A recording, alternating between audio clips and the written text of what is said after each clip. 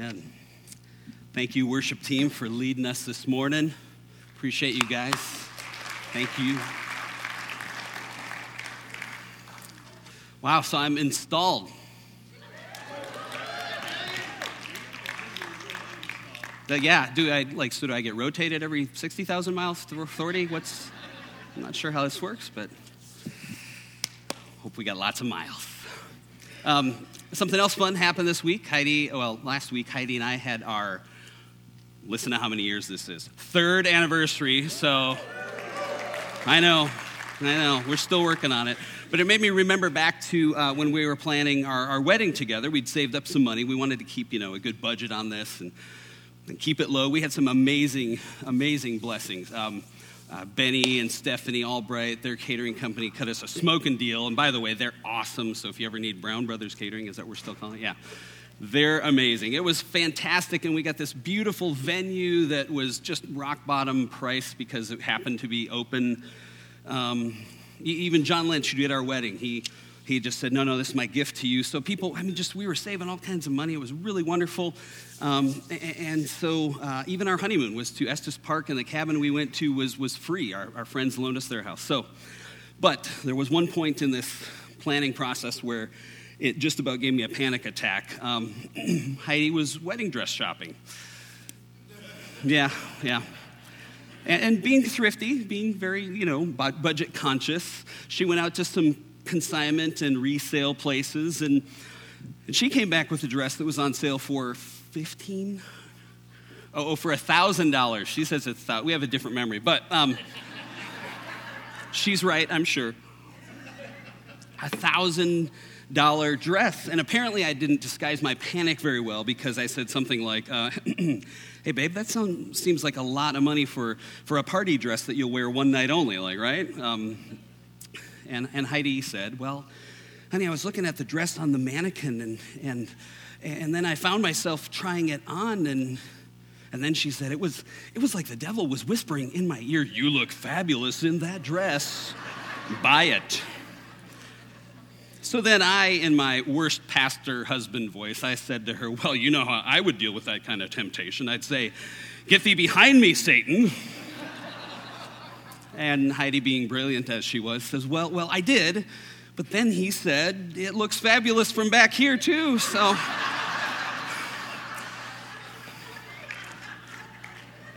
she did take the dress back and found another perfect dress. But and only half of that story was true. But this week we are going to look at sin and temptation. So let's pray. Father, thanks that you're with us. Thank you for these people. Thank you for Hope Covenant. Thank you for what you're up to in the life of this church. That you had something special in mind for this group, this people, way back when this church was planted. And your plans continue to move forward and expand. And we are so excited to partner with what you are doing through your kingdom and through this community of people. We love you, Jesus. Amen. Well, we're in a series that we've been following a chapter a week in an all-church study on a book named The Cure, written by our friend John Lynch. We're in week 4, and one of the primary images we're using is are we living a life out of grace and trusting God, or are we living a life where we're just trying to grind it out? It's just religion and performance, and we're trying to go it that way. And so we've been using this metaphor, but it makes me think back to before all of that happens. Just think about maybe even at the point in your life as a follower of Jesus, you made a decision. Right? You made a decision to follow Jesus. Maybe your decision came out of a big, dramatic, conversion with this amazing testimony. You were saved from a life of drugs, sex, and rock and roll. Or maybe greed, lust, and self-centered living. Whatever it is that you were, saved out of. Some of us actually grew up in it too, right? Like I did. And maybe you decided one day at the wise old age of, 3 or 4 years old, that you wanted Jesus in your heart, like I did.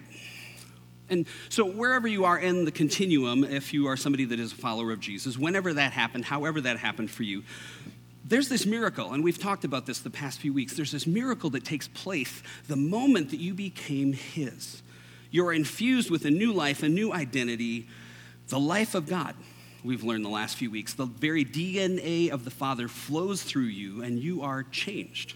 Even before we can comprehend all of what's happened to us, once you become his, you are changed. But especially those of us who maybe decided to follow Jesus, maybe when you were a teenager or as an adult, it doesn't take much time for some of the questions to start arising in our life. We're glad that we're saved. But eventually we start thinking, wait, if Jesus died for me, if he took away my sins, if he made me new, if he calls me a child of God, then how come I keep struggling with sin and temptation? Like, is there something wrong with me? Sometimes we even wonder when we see ourselves behaving in certain ways, is this faith thing even real? Or maybe when I said the words, maybe I said them in the wrong order to pray. And so we get on that cycle again and again. And depending on maybe the religious culture that you are hanging around in, sometimes people answer that question like, what's wrong with me? Why do I keep sinning? They answer it in ways that aren't very helpful. Very commonly, we push people toward that performance, religious duty side of things. I think personally, I probably, prayed the prayer at least 100 times, because in the culture that I grew up in, it seemed like at least some of the people around there preached eternal insecurity, right? So if you essentially, if you commit a sin that you haven't repented of yet, right, and then you walk out of these doors tonight and you get hit by a Mack truck. Why is it a Mack truck, by the way? It's always a Mack truck, right? But if that happens and you die with unrepented sin, you might not make it into heaven. And I was afraid of going to hell, especially as a kid, so I was constantly repenting of my sin. And I rededicated my life to Christ until my rededicator was worn out. But that's just no way to live. And that's not how God wants us to relate to him. He wants us to be confident of his grace and his love for us. And so we, again, this last number of weeks, we've been looking at this book, The Cure, together. And by the way, if you want to join us on Wednesday night, there's about 40 of us that are coming together and splitting into groups to go deeper. And I'm not going to get to all of the message today just with our time, so you might want to come just so we can even go deeper with the unanswered stuff that we're going to leave out here. But again, the picture that we're operating from in this series are these two roads that the book talks about. The one road they labeled pleasing God, one road they labeled trusting God. And on the pleasing God side, it's not that pleasing God is a bad thing, but when we think that we have to perform to strive and please him that way, we turn it into religion. And when we turn our faith in God into just a religion where it's all about my effort and my duty and my performance, and then we blow it, then we have to start wearing masks. And we've said we don't want to live on that pleasing God, striving side of the path. We want to go down the path of trusting God, trusting that this isn't a relationship, or this isn't a religion. This is about having a relationship with God. This is about his grace. It's about trusting what he says about you and me, so that I can take off my mask and be my authentic self, warts and all. I don't have to hide because of amazing grace. So with all of that in mind, again, back to our dilemma for this week. As a Christian, a child of God, I find myself still sinning, so I want to know what's the solution. And again, the answer depends largely upon which path we take in our Christian walk. Are we on the religion or the relationship side?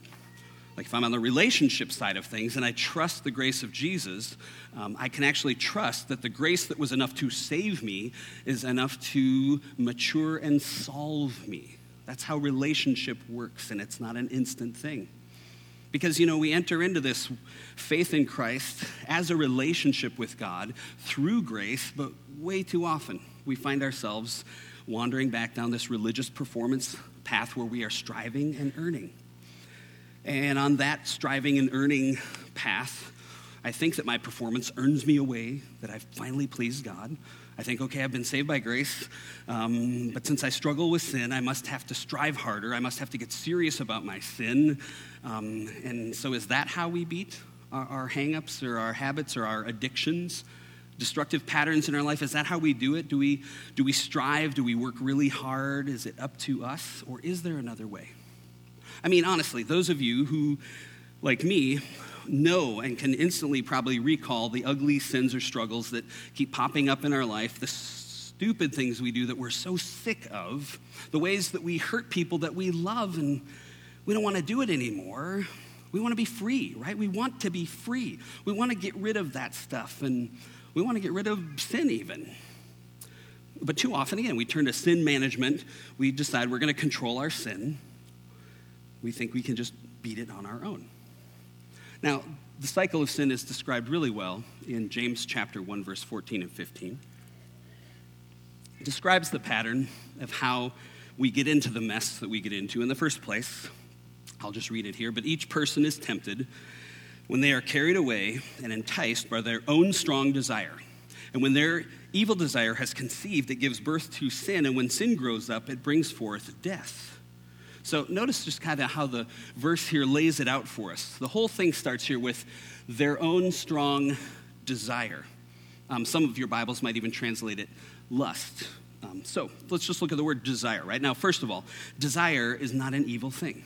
Strong desires, even in and of themselves, are not sinful. Like, we all have legitimate needs, right? We all need to know that we are loved and accepted. We need to know that we're not alone. We need to know that we're valuable. Those are just some of the legitimate needs that God created us with. But when we seek to meet a legitimate need and we do it in an illegitimate way, that's where the trouble really starts.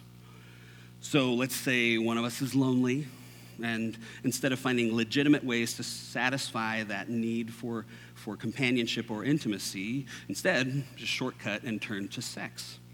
That's how it just goes down the wrong trail. It started out with a good, strong desire, but we take it in a different direction. Now, James uses the phrase here, carried away and enticed. And you even think about that just like being carried away, right? Even carried away sounds kind of like a fun thing, right? And enticement, that sounds like, it's alluring. It might be something we really, really enjoy. I mean, truthfully, we don't really get enticed by something that, smells bad, because enticement is something that feels good. It's something that really draws us in. It's something that's appealing to us. Otherwise, it wouldn't entice us. So let's just on the front end be real about this. Sin is pleasurable. Let's not lie about that. It's destructive, but it's pleasurable, at least on the front end. And this passage here in James shows us there's this cycle that's involved in sin. And when I look at this verse, I think, wow, that's really simple. I think it's spelled out really clearly. It shows us that a person is tempted, they're carried away, they're enticed by their own evil desire and lust. And then when lust is conceived, it says it gives birth to sin. Once sin is there, it grows up, it brings forth death. Just in the reading, there's kind of this idea, like there's just one thing leads to another. Like, do you see that on that and hear it when I read it? Just one thing leads to another when you look at this verse. In fact, it seems so simple that I think if we would have kept our middle schoolers in here today, we could probably, they would understand these verses as well. Because it's just basic. And the truth it communicates is really, really clear. So here's a couple basics from the text.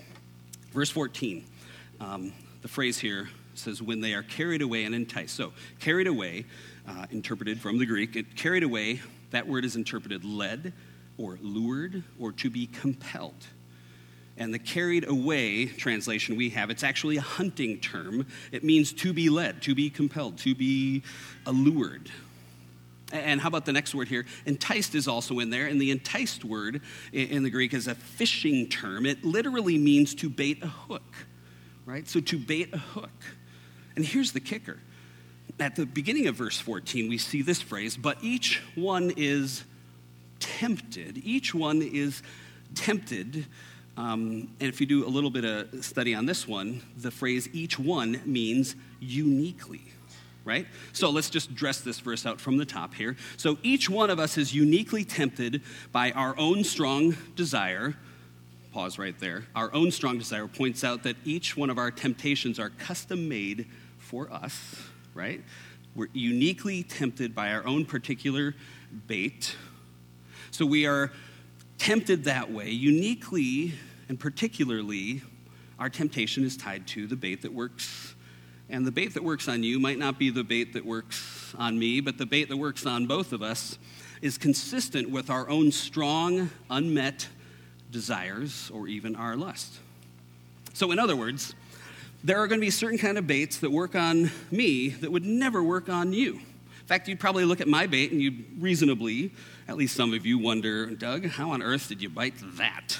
Why in the world did you react to that? Why is that something that's tempting to you? And before you get all weird on me and start wondering about mine, let me turn it back to you. Just relax, look at yourself. When we look in the mirror, there's probably a bait. Some of us have this stuff in common, but there might be a bait that you would bite on that I wouldn't touch because I don't like how it smells or I don't like how it tastes. And again, there's overlap in how we're all tempted in this stuff. But each one of us is baited accordingly and uniquely according to their own stuff. I'd say that probably makes it pretty important for us to know our stuff, right? And most of us, if we're honest and even sit with it for even a moment, we can easily pinpoint our own vulnerabilities. And it's really good for us to be self-aware, right? It's good for us to know what our weaknesses are, and then not just to know them, but to be open with the people around you that you trust, living with nothing hidden. Nothing hidden. And I've been a part of men's groups and pastors' groups for over 3 decades, and that's a primary theme for us. Now, I heard about another group like that, some priests, actually. This group was made up of 4 priests. They were spending, I think it was a couple days up in a cabin, and one night they decided they were going to confess to each other their biggest temptation.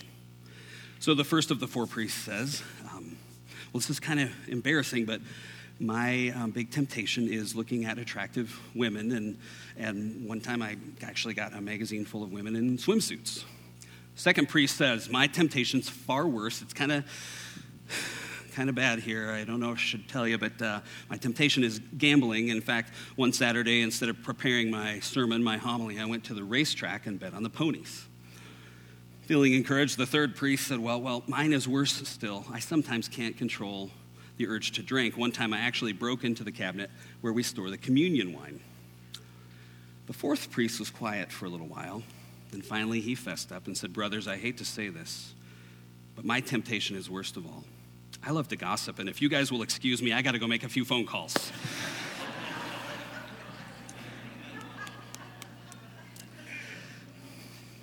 So it is important for us to know our areas of weakness. It's also important for us to trust the right people, okay?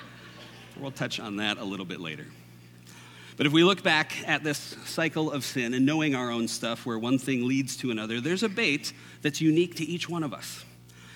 And I thought, what if we even imagined talking about this with one of our middle school kids, or maybe you're the parent of a 13-year-old. That'd be really easy to do, right? The 13-year-old parents are chuckling at me right now, yeah. Just imagine you want to sit down with your 13-year-old child. You're going to tell him or her about the sin cycle and how we get hooked. And we might say something, like, you see, son, there's this paradox involved in the situation of the sin cycle. On the front end, it looks like life, but it yields death. And there are things on the front end that feel like death, but they're really life. So I want you to press through that difficulty, which feels terrible, so that you can receive life. Okay, son, does that work for you? Right? Anybody think that would actually work, just like that? Yeah, no, that would not work.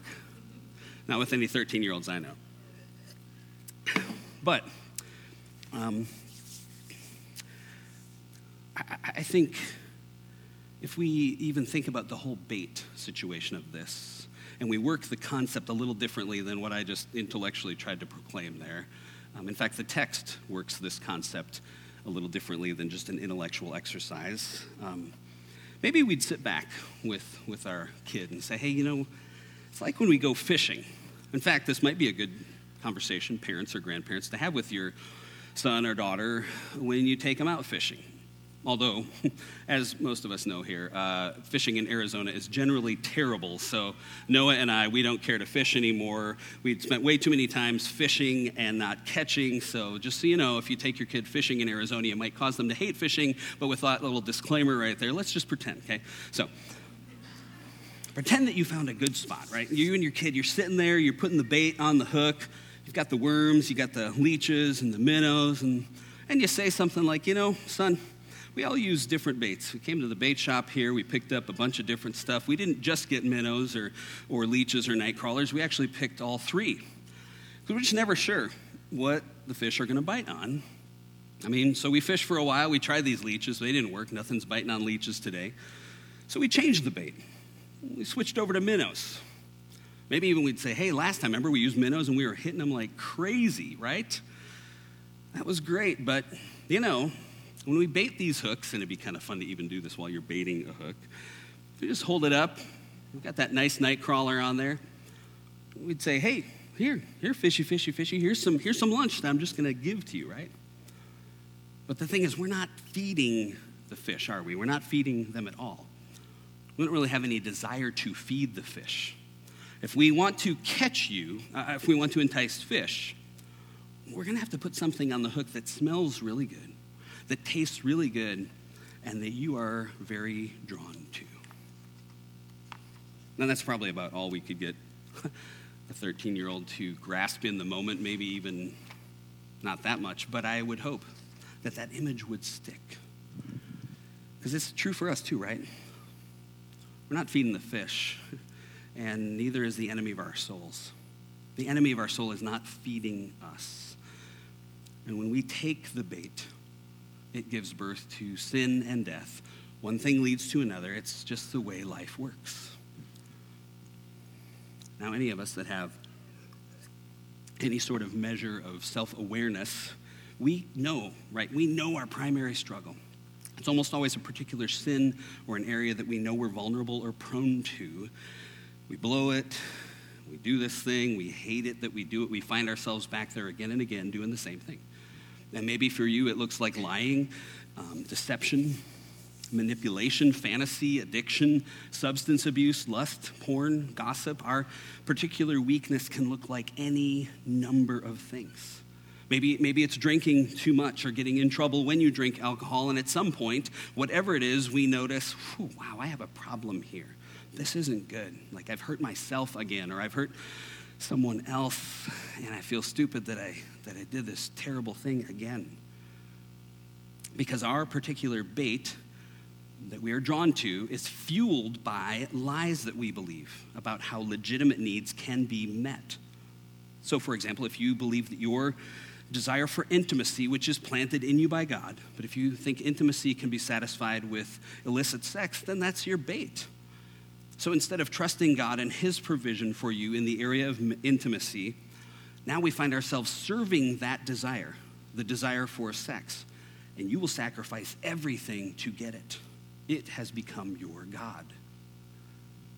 Or if you or I believe that our strong desire for significance, again, significance, that desire, planted in us by God, it can be a good thing. But if we think that it can be met through work and through your job, well, then that's your bait. And people who believe that lie will put work above everything else. And to our performance, we will become slaves. And sadly, some of us are hooked and we don't even know it. Like we might even think that we're kind of getting away with it and that we're unaffected by the things that we've been doing and we're swimming away. But friends, at some point that hook is in and it will be set and you will be had. Jeff Van Vonderen, a prominent psychologist who I had the pleasure of working with for a short time, said this about that. He said, anything in your life that you refuse to deal with will deal with you. And when it does, you will think it's happening to you. So remember, the bait is not the food. It's not food at all. The bait's not there to feed the fish. It's the hook that's used to snare the fish. And we mess around, and suddenly, before we know it, we're hooked. We can't get out of it because on the front end, the bait tastes really good, and then it kills. Now, none of this is news to us, right? I just put words to what you already know about sin and struggle in your own lives. Like we sin, we often get caught in a cycle of sin, and at some point we notice, I've got a problem here that's not good, right? And in that James passage here, it just shows us one thing leads to another. Now, the authors of The Cure have compiled an image that shows the cycle of sin and kind of a larger picture of what it looks like when we try to control our sin on our own self-effort, right? We try to manage our sin apart from God by our own self-effort. They call it the control cycle. And so I want to run through it here. And let's take the example of lust. How about? We're going to run through this in the example, a real, so it's not just theoretical here. So if I'm someone who struggles with lust, but I operate out of shame, I don't know who I am, I don't know how God actually sees me and how he accepts me, what we've been talking about these past few weeks, but I'm living in this path of trying to perform and impress God, and it's all up to my self-effort. When lust comes knocking at the door, then I have these unmet needs that I can't or won't meet in legitimate ways, and because I'm in hiding, trying to perform for God, I'm living behind a mask, right? So here it starts out, the first one. In fact, let's flip to the next slide, might be a little, there we go. The cycle looks like this. First of all, I'm building defenses. I'm putting up walls. I can't get my needs met, but I can't be myself, and so I put these walls of isolation up, which, by the way, make it way harder to meet our legitimate needs in real ways, because with those isolating walls around us, sure, it might protect us, but those walls keep us alone. So instead of true intimacy, I settle for lust, which is never going to meet my intimacy need. Next, this leads to thinking unhealthy self-thoughts, right? So I get stuck in this shame-driven lie area. I think I'm worthless, I'm not enough, I don't deserve to have these needs met. I'm always going to be alone, I'm always going to be isolated. There's nothing or no one who would be able to meet these needs, not even God, which then gives us room for temptation to come in. Now, temptation, we think, hey, this other thing over here, this could help meet my need. This could help this internal pain that I'm feeling in this area of intimacy. So whether it's a relationship with someone who's not your spouse or some other area or porn or any of that, it starts to look good. The bait looks good. It says, well, that could help. I don't have to live so empty and alone and afraid. Maybe that other thing will quench the thirst of my empty soul. And so we entertain the thought. Now, by the way, right here at temptation, we haven't sinned yet, right? Temptation is not sin, but it is a warning sign. And at some points, we get here to this temptation place. We might pause before we sin. We might try to resist. But if we don't draw on the power of Christ within us, well, then we're stuck, right? So we move to this next place. We think, well, I've got the willpower. I can beat this on my own. It's about my self-effort. That's the next stage here. Trying to manage the sin on my own. But friends, if we don't interrupt the cycle here or sooner on this resistance place, then we make sure that our mask is in place, because we're going to have to hide for what we're about to do, right? So we start hiding. We hide secrets. We cover our desires. We pretend we won't give in or that we don't even want to, but we're not going to tell anyone because we think, I'm not going to tell somebody. It would be too embarrassing to admit that I'm even struggling with this. Besides, well, I confess I haven't actually done anything yet, which leads to the next step in the cycle where we actually do finally do something. We act out. We enter into sin. I came to the door and I went in. And by the way, there is a rush when we sin. There is a rush that happens, a high, a momentary, at least, satisfaction. But sooner or later, the weight of the sin starts to sink in, and that shame kicks in again. And so then the next thing we do, we withdraw. We withdraw from others. We feel deficient. We think things like, if you only knew what I just did, you'd want nothing to do with me. And so we hide from people who could actually probably help us get out of the mess or clean up our mess. And we're so good at this cycle here. We just keep walking through this deal, right? We don't want to do that either. We don't want to just keep hiding. So eventually, we just kind of justify our behavior. The next step here, justifying our behavior. Well, fine. Yeah, of course I did it. What's the big deal anyway? Everyone needs to have some relief, right? But if your conscience isn't already seared, that doesn't work very long, right? If you have any sensitivity and know that the posture of a Christian can't just remain in that justifying area, then we shift over to blaming, right? The next thing, we blame other people. We blame the circumstances. Well, it's her fault. It's his fault. It's their fault. If she had done this, or if they hadn't treated me like that, then I wouldn't have needed to do what I did. So it's not my fault. It's theirs. And again, we can camp out in this blame thing for a long, long time. There's always someone convenient to blame, isn't there? Sex addicts and other addicts are magicians on this one. And frankly, all of us are magicians on this one because we stubbornly want to excuse our sin. But eventually we feel, enough guilt about it, appropriate guilt even, but then we shift into feeling shame. There's tears, there's remorse. This is about beyond feeling guilty about doing something wrong. Shame, I believe in shame that I am deficient, that I am something wrong. And if somebody doesn't come along and remind me of who I really am, who God says I am, even on my worst day, then we can get stuck in this shame cycle and just start to lose hope. And we move to that last place of losing hope. We think, what's the use? What's the use? And if we look back at the diagram, it just goes back around the track again and again and again. And we do this again. And we get so tired. Because when we are only living in this room of good intentions, this religious self-effort world, we think that we can control our behavior through diligence and through intense discipline. Like, I'm going to try really hard to knock it off and show everyone that I'm strong enough to beat this thing, right? I'm not going to do this anymore. I mean, that even sounds like a good American work ethic there, right? It shows the problem is this kind of attitude that I'm going to beat this thing. It shows how much we think of our independent ability to face our sin and how little dependence we place on God's ability to solve our sin, to heal our hearts. And so we just run the track, we run the cycle again and again, we get tripped up. Now, it's kind of like that story where I finally go on a diet, right? And a few days in, I get in my car, I'm on my way to work, and I'm craving a donut. I think I deserve a donut. I've been doing so well. I've been eating healthy for like 2 days. I mean, come on, right?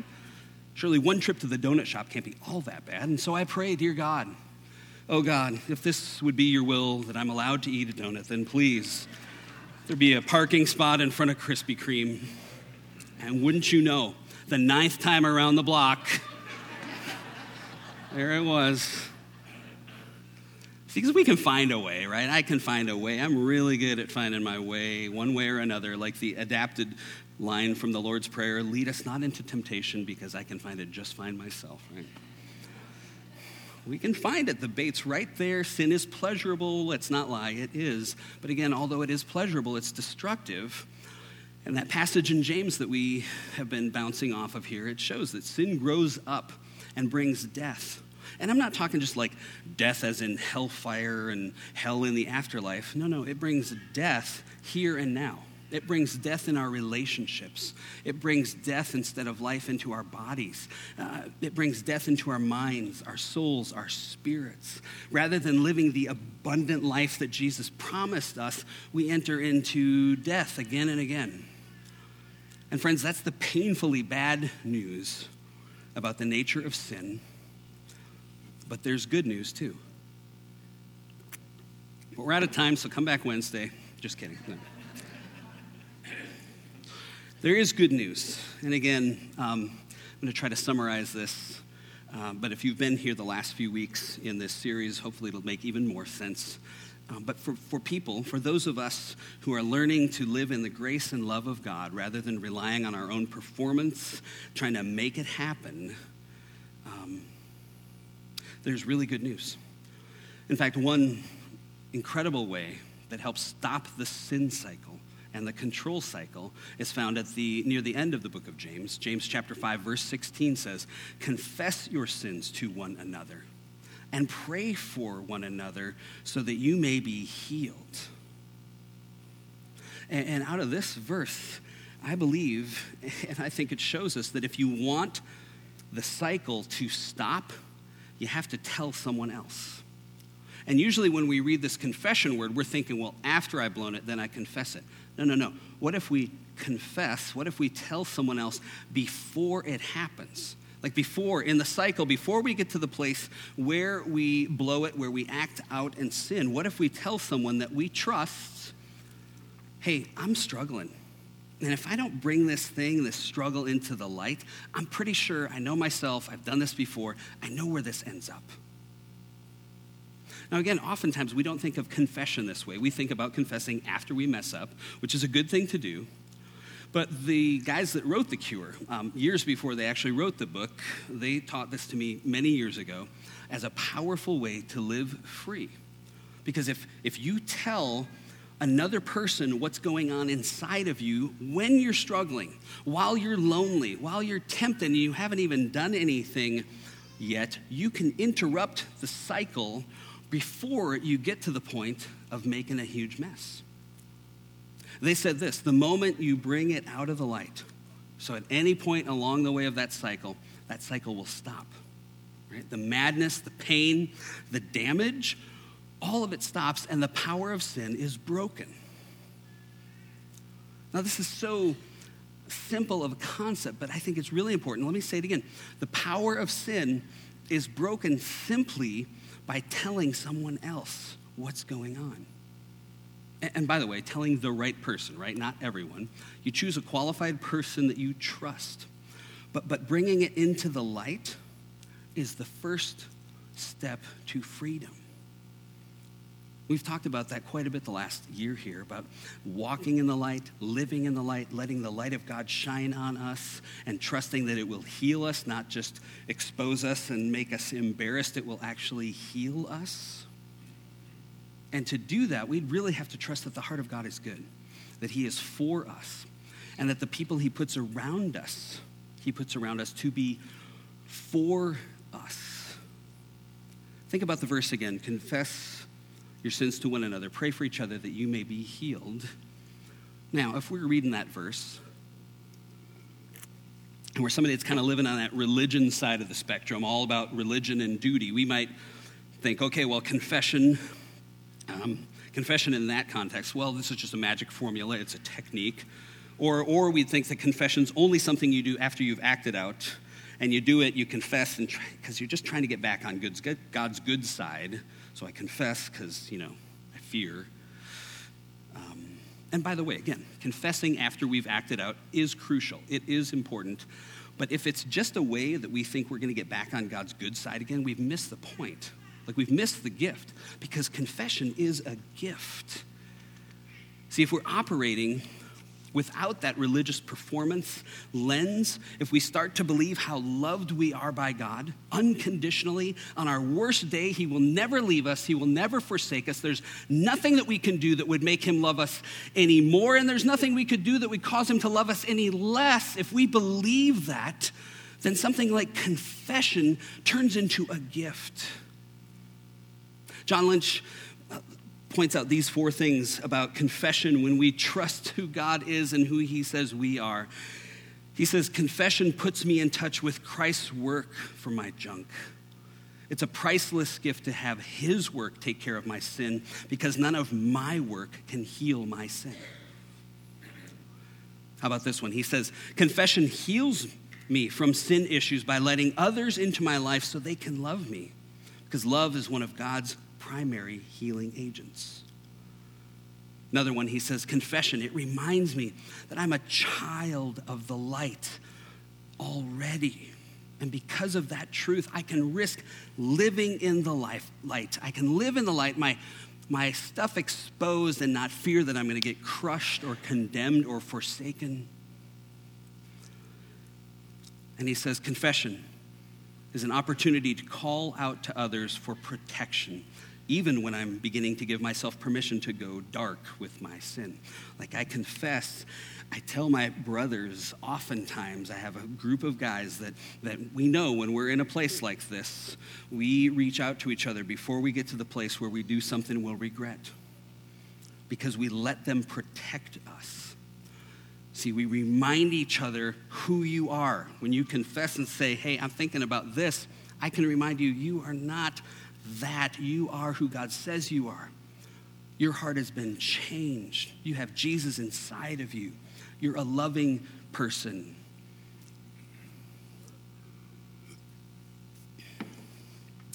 Friends, the power of sin is broken when we come out of hiding. Worship team, will you come? Let me repeat that line. The power of sin is broken when we come out of hiding. Instead of wearing a mask and hiding, we can escape the power of this stuff that hangs on to us. And yes, it takes time, right? A lot of times it's stuff that has to get healed or places that need to be matured, and we need people to help love us into that. But that power of sin is broken when we will risk coming out of hiding. Again, it's what we've been talking about here at Hope the last number of months, is walking in the light. And it's beautiful that we get to do that together. We get to do that together. Like, isn't it crazy that God has created others to help us find our way home when we get trapped in an area of sin? Like, we've been going at it all by ourselves. We're bravely trying to, buck up and fight our way through temptation. And when we live that way, we don't get to experience the love of other people walking with us and helping us. But as John says, we can only be loved when we allow another person to meet our needs. So 2 questions as we close. The first is this: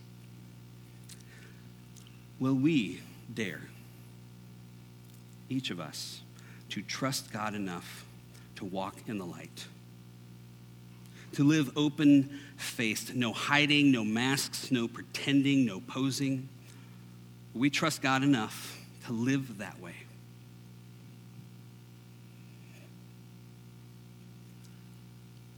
And then the second is this: will we dare to be a safe person for others? That when someone comes to you, rather than receiving condemnation or guilt or all kinds of advice about how to fix their stuff, we actually come to them in grace. We remind them of who God says they are and that they are not their sin. And we stand with them, because sometimes our sins cause a huge mess, but we need somebody to stand with us as we get that mess cleaned up. So will we trust God enough to walk in the light? And will we dare to be a safe person for others? Will you stand with me?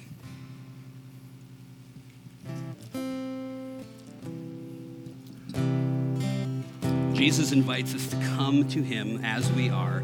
It all comes out of trusting that we can be free, that we can be forgiven because of the cross, because of his grace, because of his unconditional love. We can come out of darkness and sadness. We can walk in the light together. My friends, this is true Christian community. And God, may you make that so of us here at Hope Covenant, that we would be a place so safe that the worst of us could be known, and we find that we're loved more and not less when we confess it to each other. Jesus, we come before you now. I pray that you would minister to our hearts in Jesus' name.